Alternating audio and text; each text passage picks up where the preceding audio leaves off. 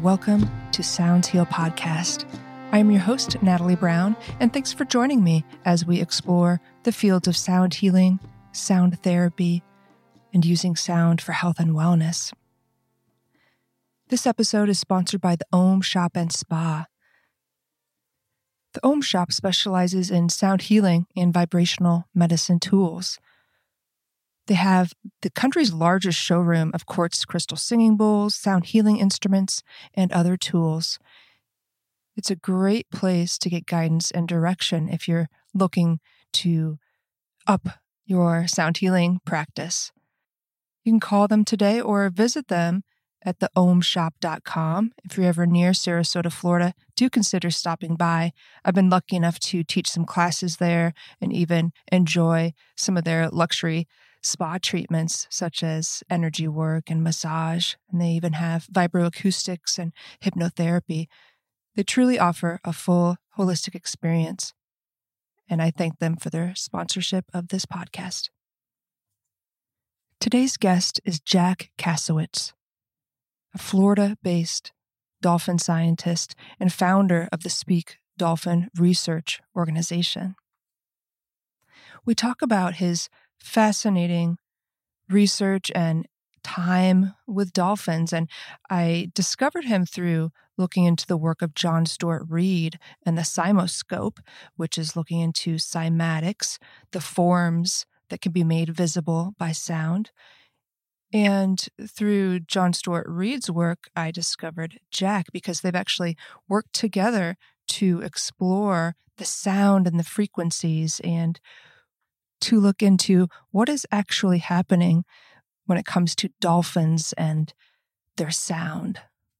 In fact, they can see with their sound. And so this was very exciting discovery for me looking into their work. And then I ended up reading Jack's book, Speak Dolphin, and just so inspiring. And the implications of all of this are just amazing to me. So I was excited when Jack agreed to talk with me about dolphins. What do we know about dolphins? What don't we know? And how it challenges our understanding of language, communication, sound, and even consciousness. So really a wonderful conversation about his work with John Stuart Reid, about what the research reveals, and about continuing and developing research. I will drop the link to the research article from John Stuart Reid and Jack Kassewitz in the text below on whatever platform you're listening to. So please enjoy this podcast with Jack Kassewitz. I thought it would be nice, to get a bit of your background, not only into music and the importance of percussion in your life, but maybe how that led to some breakthroughs in your research. So maybe kind of go back a bit into your childhood, music, and wildlife work, and then how that ultimately connected in a way. Well, so for me, I've been involved in research since I was very young.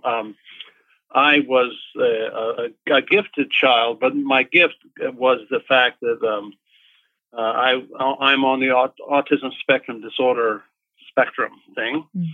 And much like Bill Gates, I'm a high-functioning person in terms of the spectrum disorder, but I didn't fit in with school well.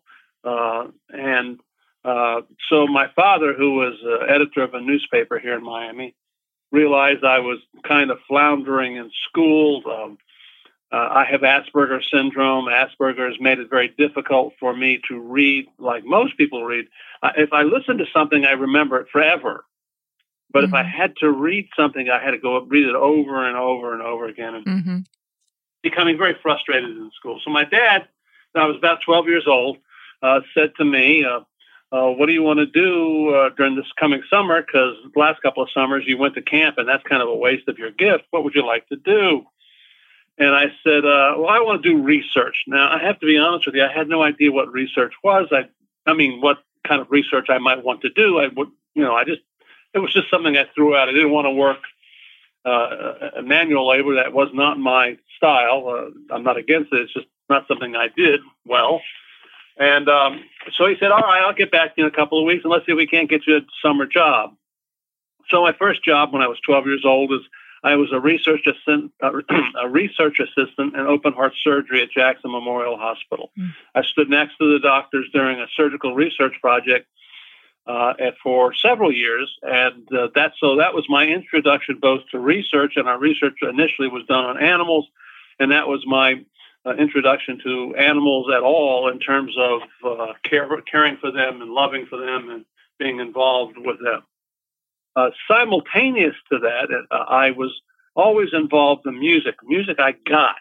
For some reason, Asperger's did not affect my ability to really both play and appreciate music. And so that was my second passion besides research was percussion. I was a drummer. Interestingly enough, when I was very young and again, 10, 11, 12 years old, my dad used to bring record albums home from the newspaper that he was the editor of, and I would I got a conductor's baton, and I used to conduct classical music. That was I would stand in front of the then hi-fi. We didn't have stereos, and I would conduct like 1812 Overture as if I was the conductor in the orchestra. And surprisingly enough, 45 years later, 50 years later, when I met my biological father for the first time, turns out he was a conductor. Wow. Just interesting, how we are affected. Anyway, so that was my introduction both to research and also my introduction to music. And I've always been a percussionist. I played piano because it's a percussion instrument, but I've always been interested in music and the complexities of music and experimenting with music. So when I began working with dolphins, we go to the year somewhere around the year 2000, 20 years ago, when I really seriously started doing research with dolphins. And my whole life from that point on of doing the early surgical research somehow revolved around both animals and to some degree research. So in the year 2000, when I got married, my wife was a founding partner of a major dolphin facility. And she suggested that I use my research and see if I could figure out what these dolphins were saying. That's what initiated me to look at dolphins. How do I connect dolphins to music? That's really a very funny story. So again, if you're a percussionist and you sit in the middle of a band or an orchestra, you are really the heartbeat of that orchestra and or band. You direct the passage of time through the beats that you put into the music. So I was very attuned to sitting in the middle of a band, whether it be a rock band or a jazz band or orchestra, and feeling the pulse of that music because I had to keep the beat so that the rest of the band or orchestra had that sense of movement through time, which we call a beat and or syncopation, whichever. And so the first time I go down to spend some time with dolphins, this was in Puerto Aventuras, Mexico, in the Mayan Riviera. I'm in the water by myself, and dolphins are swimming by me. And I notice that my right foot is keeping a beat. And I go, "What? Now, wait a minute. There's no music playing. Why am I keeping a beat?" And that's what really initiated my first look at music and dolphins. And did in fact their language and or interactions have some musical some musical quality that we would look at that we call music, they call possibly language. So I'm standing in the water, I'm keeping a beat, going, this is really bizarre because there's no music, and I've got a beat. Something's happening underwater. I need to research and follow, and that's what began. I went out and bought every dolphin recording I could buy off the internet at that time, maybe 20 or 30 different albums and tracks, and yet none of them sounded like what I was hearing underwater. So I realized the first thing I need to do is learn how to record these sounds so that they're more realistic in terms of what's actually happening underwater with the dolphins. And so that's initially how I got into looking at the musical components of it, and discovered, that I have several albums out that are based upon the dolphins sounds as they progress through time. It's quickly, this is what I did. So I took the sounds, and there's something called a orchestral analyzer, and the conductor of an orchestra uses that to tune up the orchestra.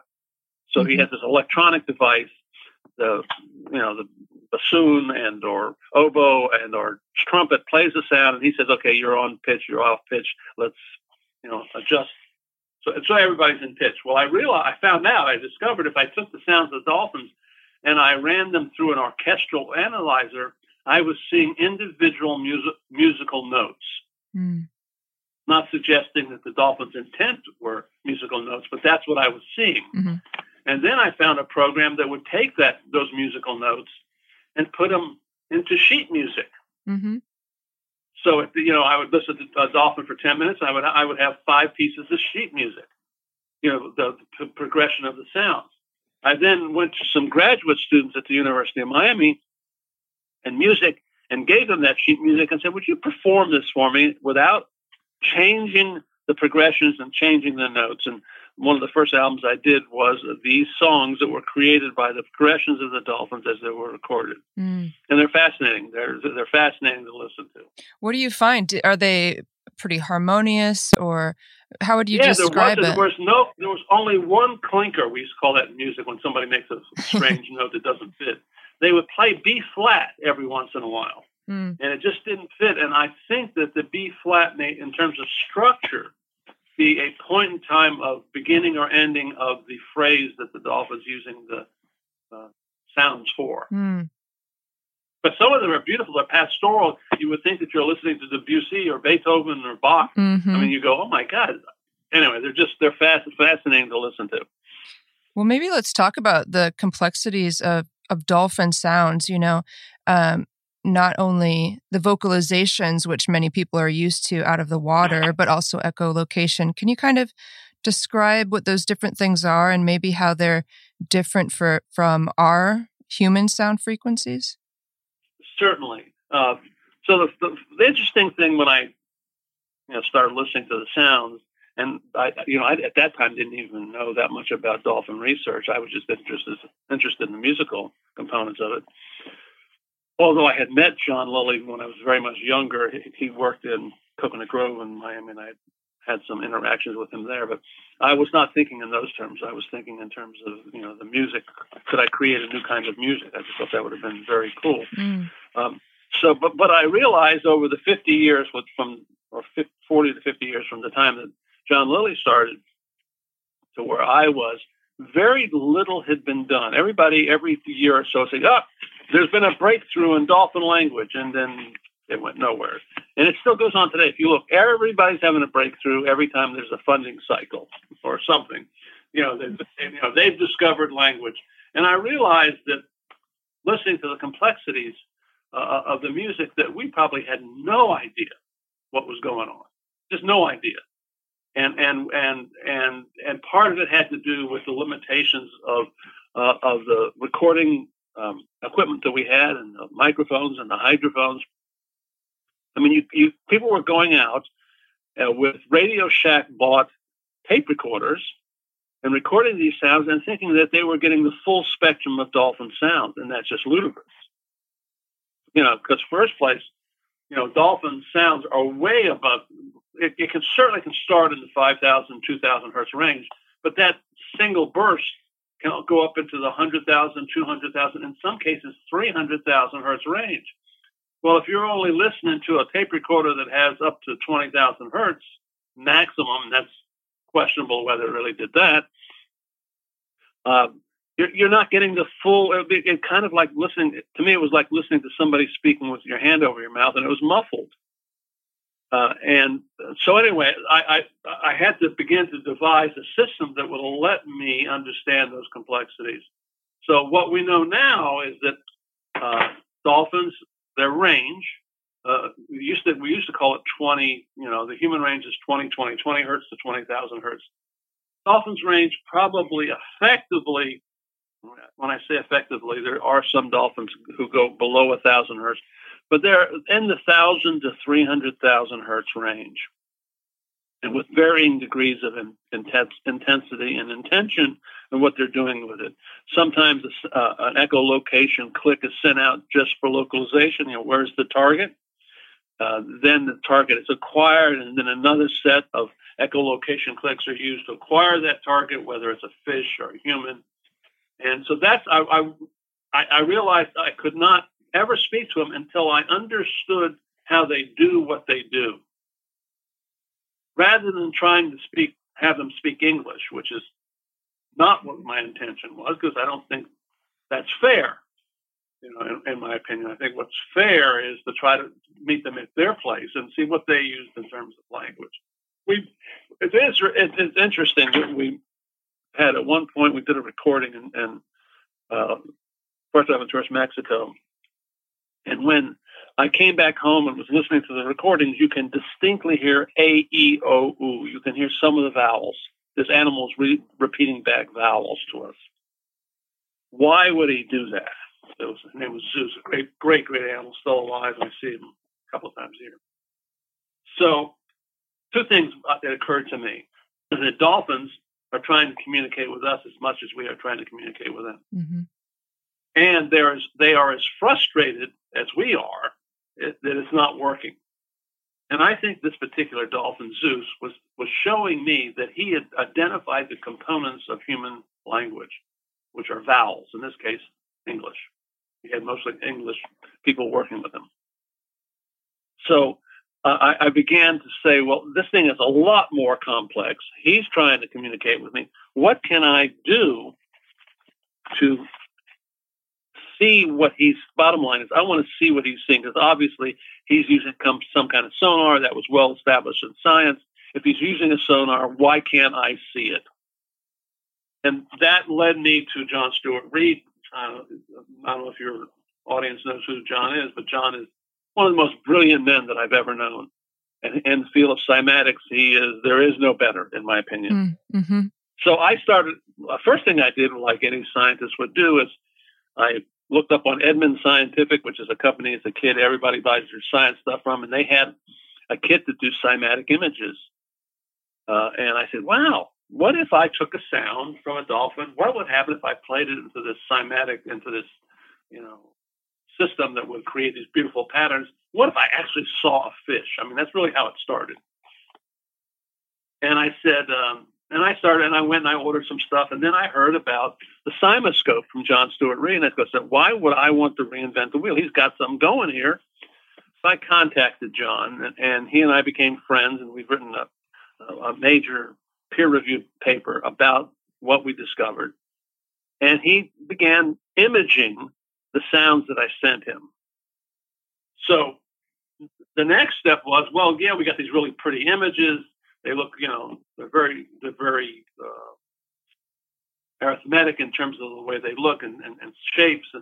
But I'm still not seeing my fish, or whatever, whatever they're doing. So we were sitting one day, and I said, well, let's start using some novel shapes and have the dolphins echolocate on these novel shapes, and let's see if we can see anything. And so I sent these. We did a square, a cube. We did a cube, a cross, and a flower pot. And I think it's important to note that when you sent those to John, he didn't know in advance what you had done. It was right? Actually more. And it was more complicated. I would send him 5 wave files, 5 sound files. Mm-hmm. He didn't know what was in them, and in some cases there was nothing in them. I was trying to say, what do you see? Right. So he sends me back. He said, here's the files. These were the first 5 wave files I sent him. And in there, one of them, he did not know this, had a cube. Mm-hmm. But he just sent back, said, I don't see anything. I went back and said, John, let's go back and look at image number 3, which would be wave file number 3. I said, do you see the straight lines? He said, you can't have straight lines with a CymaScope, Jack. It's got to be round stuff coming off the walls of where the sound is being produced, and what would be looking like a petri dish. It's not a petri dish. John always gets angry when I use the word petri, but it would look like a petri dish. So the reflected wave should be round, not straight. In fact, it's impossible for them to be straight. And John says to me, Jack, they can't be straight. I said, John, go back and look at it. And he goes, holy crap.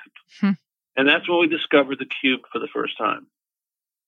We then went back and, again, with having the wave files hidden so he didn't know it was there, we discovered the cross and you were able to definitively see a cross and definitively see the flower pot. We had them sent to a major company, and they actually reproduced 3D prints of the things that John was seeing. So that's, that to me, that was pretty cool. I'm kind of seeing what they're seeing, but that could be reflective waves. What's the next step? So we were sitting in Puerto Aventuras again, and I'm with one of my research partners. And listen, we have some of the top research scientists in the world who are there with us. I mean, we have good people, names like our head of our science team is a guy named Dr. Ramachandran, man who discovered mirror neurons, phantom limb syndrome. Famous neuroscientists are all part of. So this is not a bunch of young kids running around playing scientists. We're doing science. So we're sitting at the table having lunch one day going, what's next? I said, well, we could use some fundraising here. What if we put somebody under the water and all of a sudden we see their face in the cymatic image, and it was the face of Jesus Christ. I said, do you know how many Christians would send us $1? I said, that would fund our research. So it was like a joke. Yeah. And my partner says, well, let's put somebody underwater and see what we get. Yep. So we put Jim, the famous picture of Jim underwater, and I sent it to John, and John sends me back not the face of Jim, but the full body of Jim underwater in the exact position of, because we took pictures, we have photographs of Jim underwater as well as the imagery, the wave file that we sent to John. So we got our first full image of a human underwater. So, and that was, oh my gosh, 3 or 4 years ago. And from that point in time, we began to look at how does a dolphin do that, and how does he process it? So the last 3 or 4 years has not been easy, because the easy thing was looking at it and seeing Jim underwater. But how do we take that and begin to create some two-way system, possibly a two-way system between us and dolphins, and what would that look like? And again, we went back, how does a dolphin do that? So we have a research partner whose name is Dr. John Craker, has his PhD in linguistics. His PhD is in computational linguistics, and he has approximately 15 to 20 patents just in voice recognition. This guy's so he is the one that we're looking at. So yes, John got the picture of the guy underwater, but how does a dolphin then process that? Because before we can make a two-way system, we really need to know how they're doing what they're doing. And that's what we've been spending the last couple of years, and we're moving it along, and we're learning lots and lots of stuff. And what's always surprised me is that everybody who's been teaching dolphins language or teaching them English or whatever it is, nobody sat down and tried to really figure out how does it work. And that's been our focus, is how does a dolphin do what it does, and how does it process it? It's auditory nerve is huge. I mean, so huge compared to ours. So it's obviously, processing so much more information than we do, maybe as much as 100 times as much acoustic information as we do. And so that's where we've been focused on. How does it do it? And then we have 2 papers in the works right now. Our last trip to Mexico, we got really lucky. There's a company called Sound Devices, and Sound Devices makes digital mixer recorders for the film industry. And we wanted to put 10 hydrophones in the water at the same time at high definition. And I'll tell you, frankly, we couldn't afford the recorder. It was a very, very expensive recorder. Well, Sound Devices had seen our work, and they said, you know what? Here, go to work. Here's the recorder. Have fun. Do it. So we were able to record where is the dolphin in space and time when he makes the sounds. We were able to definitively break so the dolphin has an outgoing signal, echolocation signal, and he does up to 2,000 clicks per second, depending on what's going on. We wanted to be able to isolate the returning signal, because everybody knows that the outgoing and returning signal, the returning signal is completed before the next outgoing signal. So it's in microseconds, we're having to try to find where the returning signal, and we were able to do that this time again because Sound Devices saved our button and gave us an opportunity to have the kind of equipment that we needed to do that. So we're now analyzing how do they do what they do. And it's just shocking to me nobody's ever really focused in on it, because you're not going to be, we're not going to be able to speak to them until we can do it the same way that they speak. Mm-hmm. It's just, that's the only thing you can do. I don't know if that's too much information for you. But oh gosh, not at all. Not at all. It's wonderful. And is it fair to say that dolphins can see with their sound? Is that? Well, that's exactly what they do. Okay. And it's much like sonar. Yeah. There is something interesting, however, about them seeing with sound. So when they communicate with sound, they cannot lie because they're passing along an image. Mm-hmm. And how do we know that they're passing along an image? So in Puerto Aventuras, Mexico, we put 4 shapes in the water, and we had the dolphin echolocate on the cube, and we recorded that sound. And we took that recording of the cube to another dolphin facility 100, 150 miles away, threw those same shapes in the water, played the sound of the cube, and gave what's called a command to the dolphin to recall, bring back the sound that he's hearing in the water. And 93% of the time, the dolphin brought back the exact shape that we were playing the sound of. In other words, that dolphin was able to recognize the shape of that from just the sound. Mm-hmm. So they are sharing sound through imagery, through sound. And there was a few other things in your book that I thought were really interesting that I wasn't aware of. Both the signature whistle, which is kind of their name. Can you talk about that a little bit? Yeah, so I don't know if you've been in the water with a baby that's born. Mm-mm. The signature whistle comes on pretty quickly over a period of time and becomes the moniker, what some people call the name of that animal. But I was listening to baby dolphins one day. I had 4 or 5 of them in the water, all under 6 months of age. And they all were using signature whistles continuously. And it occurred to me, why would they what was there information in the signature whistle that was being used more than just, in other words, it's almost like the dolphin was saying, hey, I'm over here. And that's what they're doing. And the mother was able to know where over here was based upon the information in the signature whistle. And that's what we're convinced, that the signature whistle is not just a name, but it has components inside of it that may be things like, I'm over here, I'm hungry, I'm over here, I'm afraid, or whatever, things like that. And dolphins do experience things like fear, and they do experience things like, I want to play, and where's the ball, and things. So I think that the signature whistle has a much more significant, has many more characteristics than just simply a name. Mm-hmm. And do they know each other's name? Do they call each other's names? Yes, they do. Yeah. Yeah, they do know each other's names. And research, we have had some dolphins mimic the name of another dolphin. We don't know if that means he's calling to that dolphin, or I'm not sure what the reasons behind it, but that does happen.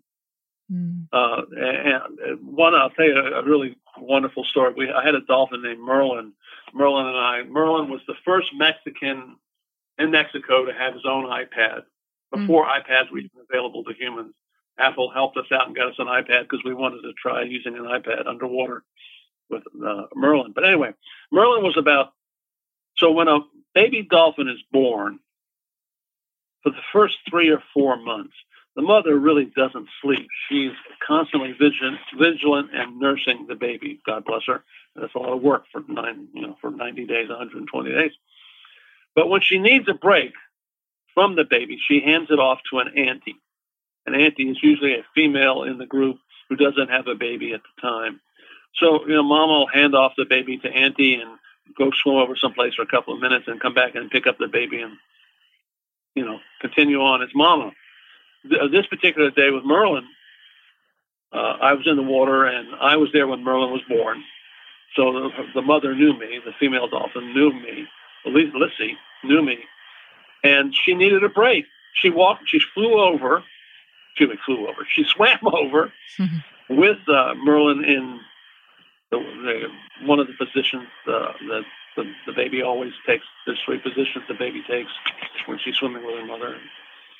And she brings Merlin over to me and hands Merlin off to me and goes off swimming. So now I got this baby dolphin sitting with me, who I'm now in charge of. So for about 20 minutes we played. Merlin kept doing his signature whistles around me and would look back at me and make a whistle and look back at me. It was a remarkable experience that this mother, Lissy, trusted me enough to give me her baby.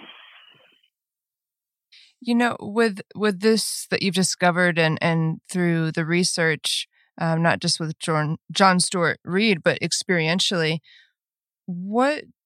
how does this challenge our understanding of language and communication and even consciousness? What are the implications that you've come to kind of understand? Well, the fortunate thing about being Asperger's is I look at languages and interactions differently. First suggestion everybody says, well, do dolphins have language? And my answer usually is, do humans have language? Because this world is pretty screwed up based upon our language. I think that over the years I've discovered, at least in terms of animals, that we have had our relationship to dolphins and other elephants and other really beautiful animals. We have an entitlement program. They are ours. And how we grow up is we become stewards. And our research has really been towards stewardship of dolphins and trying to understand where they are at. It's really not Scott Taylor, who wrote a wonderful book, said that it's not how smart dolphins are, it's how are dolphins smart. And that takes away the entitlement of, they're smart because of it. It's building the relationship, the stewardship relationship towards these animals that has allowed us to make the breakthroughs we have. And 2, what I believe playtime with dolphins is the entry level to communication. I work with dolphins in human care. I couldn't do the work that I do anywhere else. In the facilities I'm involved with, they love their animals, and I'm very comfortable. There are a lot of people. One of the things you hear often, I don't want to get into the activism concept, but one of the things we hear all the time is dolphins in human care, dolphins in captivity. Well, there are about 4,000 dolphins around the world in human care or captivity, if that's the word you feel comfortable with. The bottom line is each year in fishing nets, 350,000 dolphins are killed every year in fishing nets. 300,000 pinnipeds, sea lions, and others are killed by nets. The animals that I've worked with, which are in human care, are so protected and so loved. They have veterinary care, and are they happy? If they weren't happy, they wouldn't spend time with me. Mm-hmm. They would just go hide in the corner and get away from this silly talking monkey. Yeah, so I want to kind of lead into something that you talk about in your book, and it's a bit of your mission about building this bridge between humans and dolphins. How do we go about building such a bridge? Well, the bridge is about, a sense of mutual discovery. If we're trying to communicate with them, it's recognizing that some of them are trying to communicate with us. And then we have to create what's called in linguistics, it's called a pigeon, something that might allow us to have some rudimentary interactions, rudimentary conversations, and then build from that. And we believe the use of what we're looking at now is being able to see what they see, we can create an imagery language, so that we can play back to them what we want them to see from us, and then build a contextual language, something that's a simplistic language. And so the bridge, first place, I'm not building the bridge. We, the dolphins and me, are building the bridge. And that's really back to the entitlement. We as humans really think the earth is ours. Mm-hmm.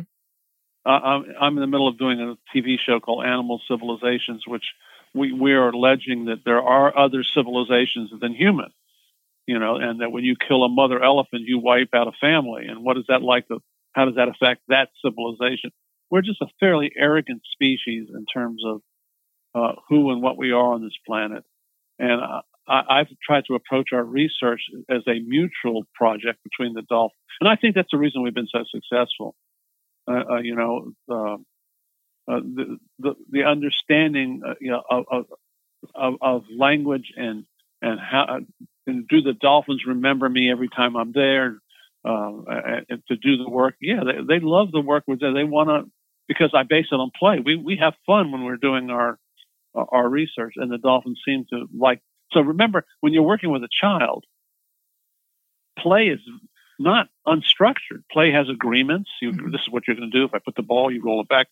Those are all kinds of agreements, just to play a game. So we began to build our language interactions based upon games. And we've now introduced emoji. We have an emoji game that's now being trained. That probably 100 dolphins are now being trained to use emojis rather than hand signals, so that people can ask the dolphins to do things. And at the end of the interactions, the dolphins are given the opportunity to let humans ask the humans to do things. So, we are looking at, we're trying every novel way we can think. I think we have the emoji. If you go to Kassewitz.com, I think I have the emoji on the emoji game, but it's pretty remarkable to, for example, when you interact with a dolphin and you throw a ball out there and a cube out there, and then you pick, and you want the dolphin to choose one, you show him a question mark, which means let's make choice, let's do something.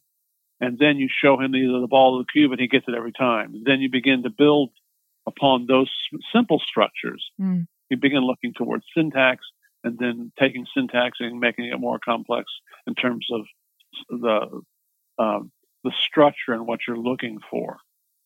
I don't know if that makes sense, but anyway, the emoji game is one of the biggest things that we've introduced. And with what you started with, that talking about kind of civilizations and truly experiencing the consciousness in animals, there's kind of this maybe dimensionality that we can be kind of blind to life that's different from us, or a bit ignorant. Yeah, you're making a really good point. And so this is the thing that I remember. I was at something called the Cetacean Summit some years ago, and I was there as a scientist, not as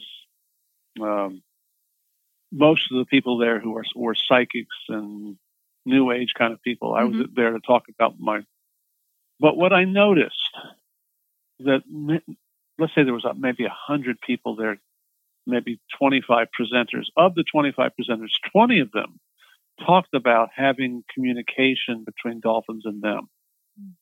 Some of them living in Boise, Idaho, some of them living in Chicago, Illinois, when those communications took place. And I said, well, that, first my reaction was, yeah, right. But then I realized that the people that were at that conference, I went back and checked this out, live on direct ley lines that go directly through areas that have high concentrations of dolphins.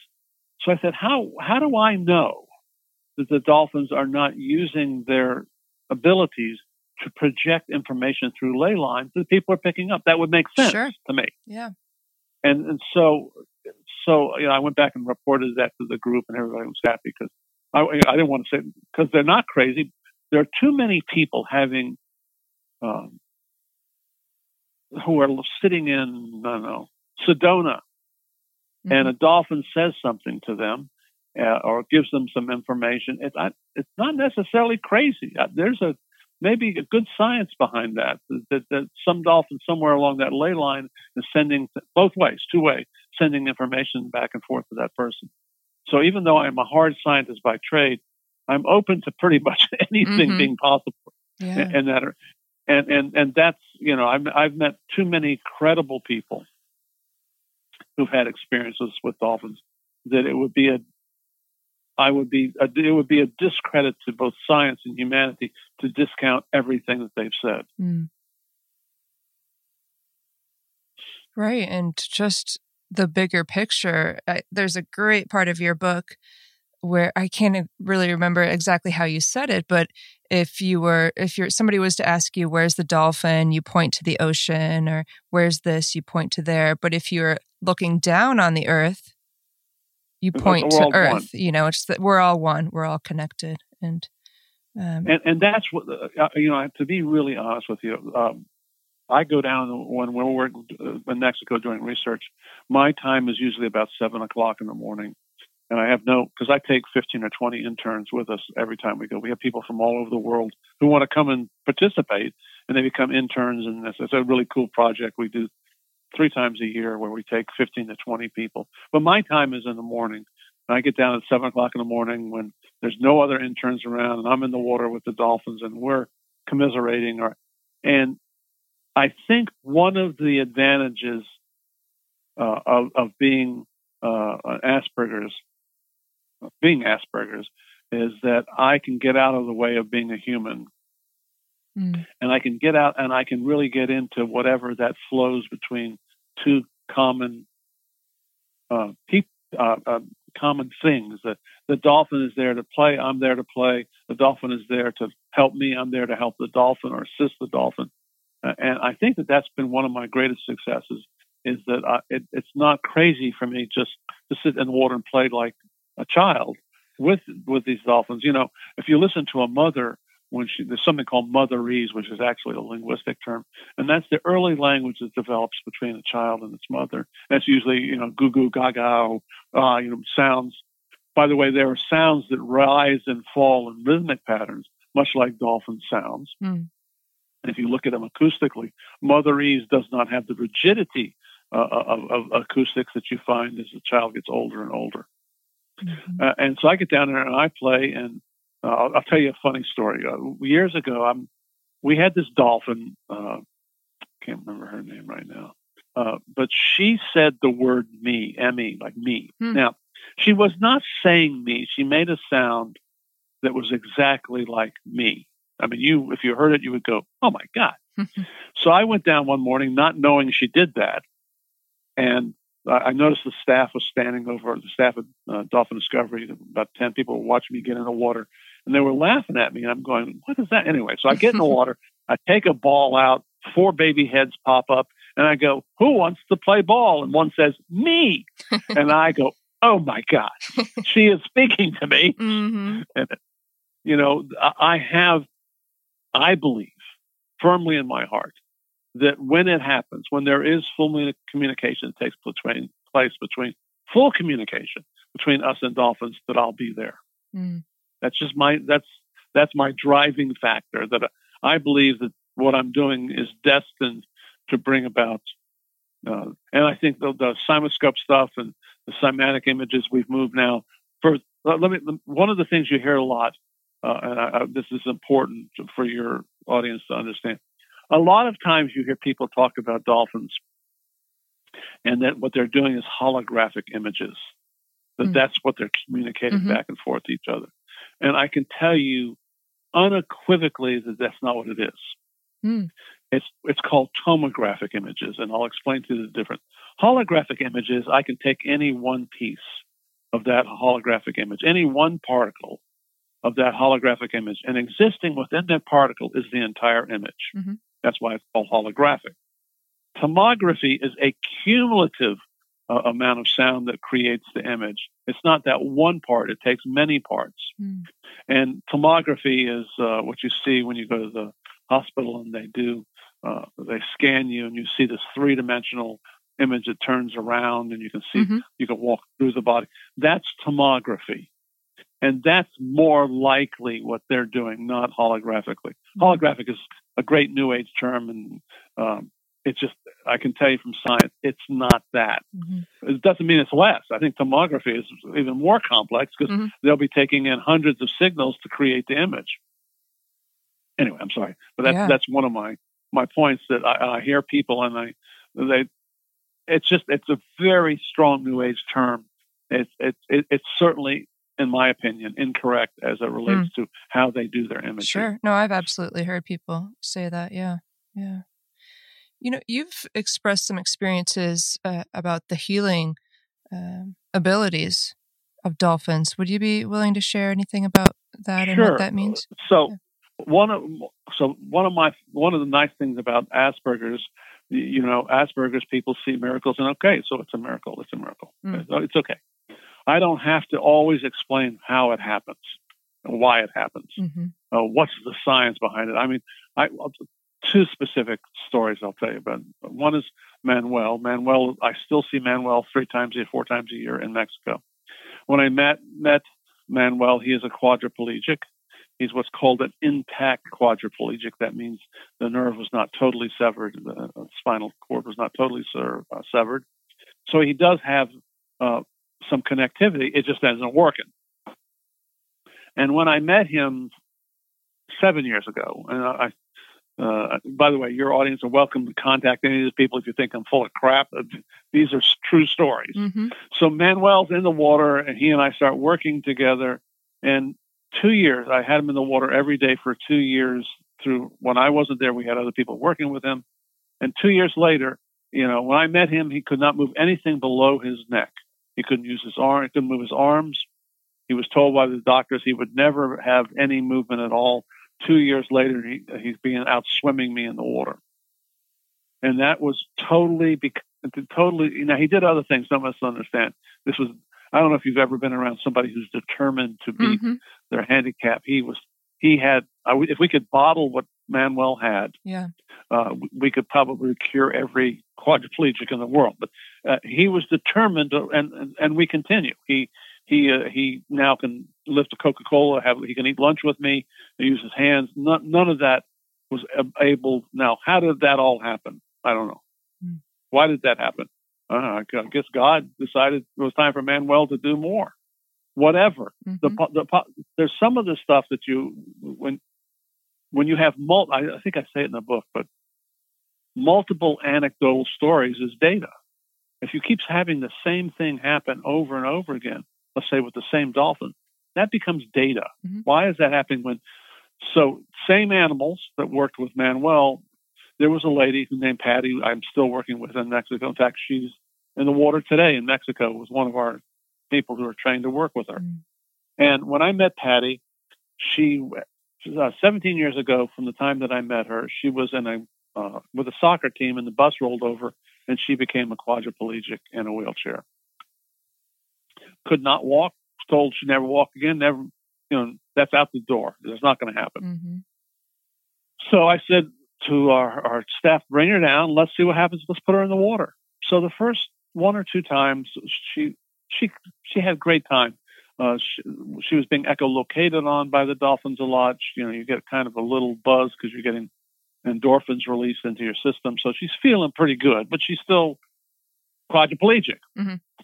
And there wasn't any progress. So the 3rd or 4th day she was in the water with me, she goes home and her legs start twitching. Actually, they were twitching a little bit in the water. When she got home, they started twitching where she had to have somebody help her up out of the bed because it was like spasms. She was getting movement in her legs. So she calls her physician. And she says, I think the dolphins are making my legs work.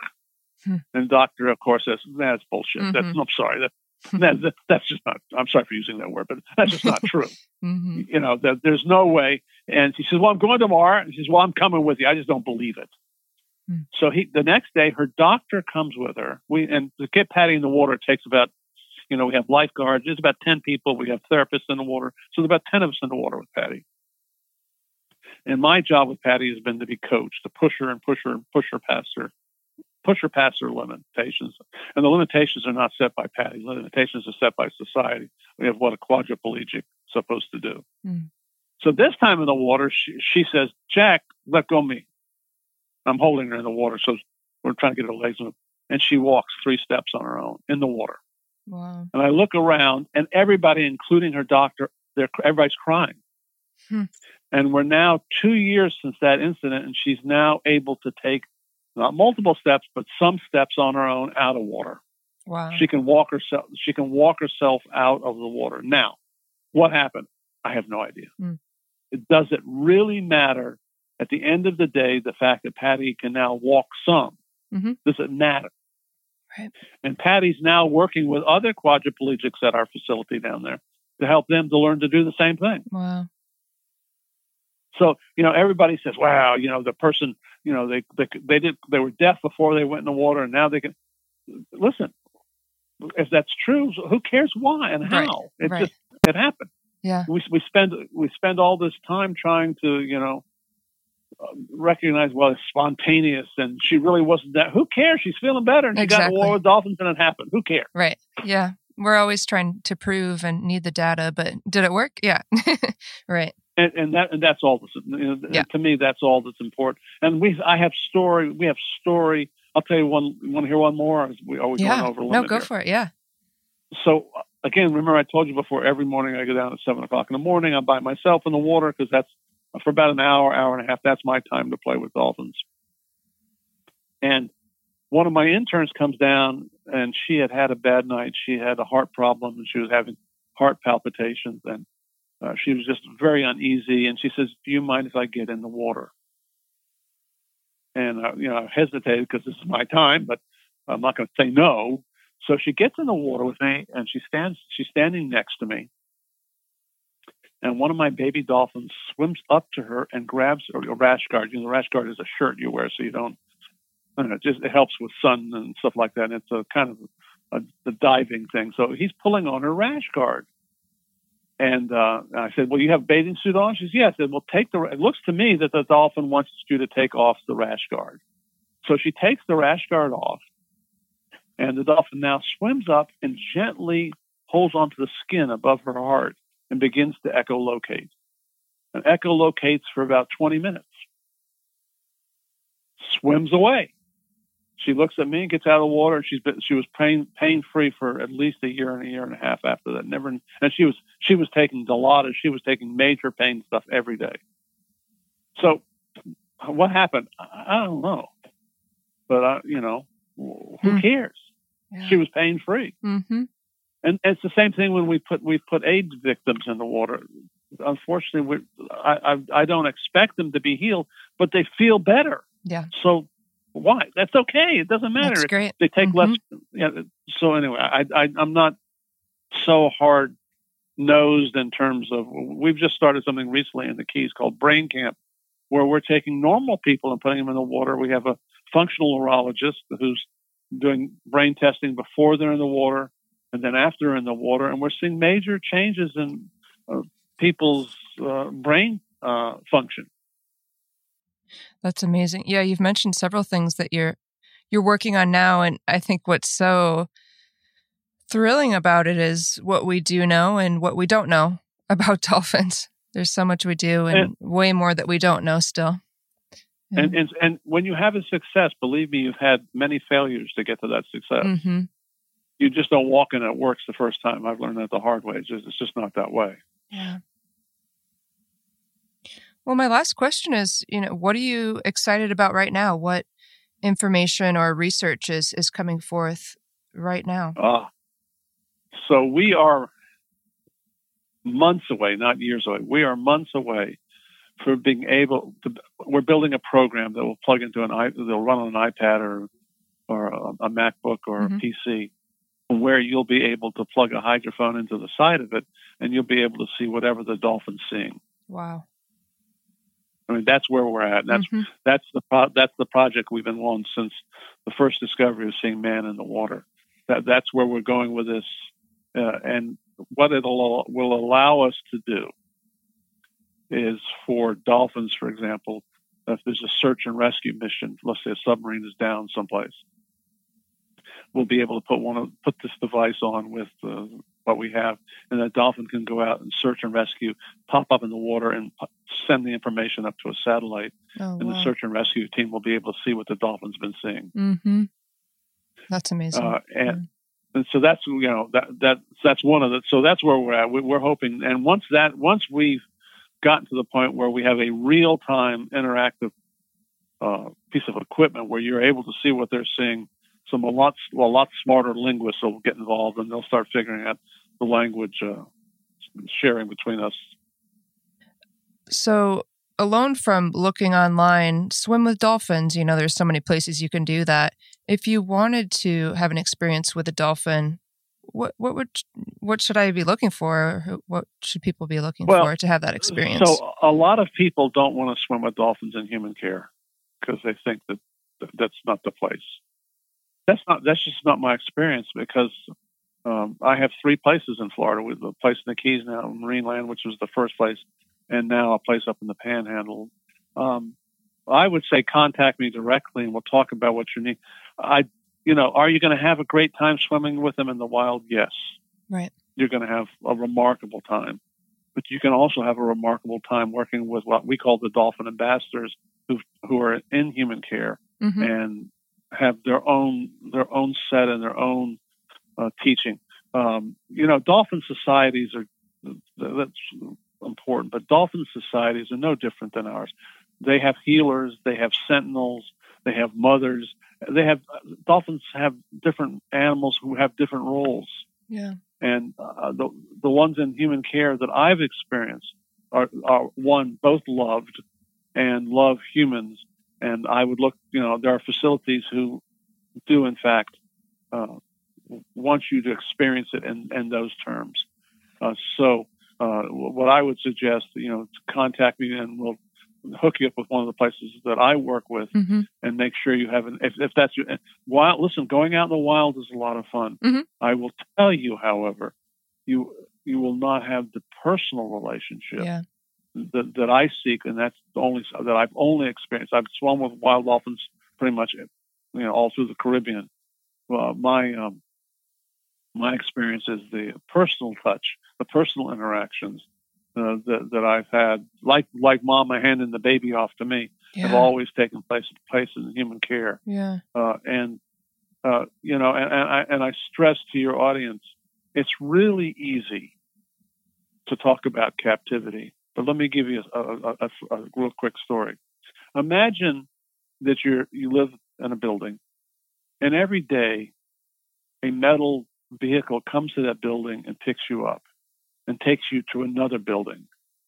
And during the day that you go to this building's rooms, and you go in one room, and then a bell rings, and then you go to the next room, and the bell rings, and you go to the next room, and then another bell rings, and you get fed. And then another bell rings, and you go to the next room, and then the last bell rings, and that metal truck picks you up and takes you back to your home. That, to me, is an example of captivity, but that's also school system. So it's really what you do with the dolphins when you're trying to work with them and having them in human care. It makes it different than, let's say, schools being in captivity. You're a good school, you're not in captivity. You're being encouraged to, and so that's what the good facilities try to do. Sure. And listen, it's an easy argument until you find out that 350,000 a year, and this is a real number, are killed in gill nets so people can eat tuna. So it seems to me that the activists would do better to fight those 350,000 deaths. Right. Also, that's just my personal opinion. Sure. Yeah. So the thing that your audience can remember most, that maybe the greatest hope that we have on this planet right now, is the ability to communicate with these animals who can tell us a little bit about the history of this planet and give us hope how to save it. Right. The dolphins developed their brain capacity, 5 to 10 million years ago? What have they been doing? What have they been doing all this time? And I don't work just with dolphins. I work with great apes, elephants. I'm really trying to understand the concept of stewardship as a species, as from the human species, and it is very complex. Well, thank you for all that you do, just bringing respect to all species, and I really appreciate you and your time, and keep doing what you're doing. It's very exciting. It makes me really excited and happy, all the work that you're doing. I was very Thank you. Inspired to talk to you today. Yes, ma'am. Okay. All right. You got it. Thank you very much. Absolutely. Thank you. Yeah. Bye-bye. Bye. Thank you for tuning into this episode of Sound Heal Podcast, sponsored by the Om Shop and Spa. You can keep up to date with what's coming up next at soundshealstudio.com. Check things out on Facebook at Sounds Heal Studio, and you can listen to all previous podcasts as well as music meditations on the YouTube channel at Sounds Heal Studio.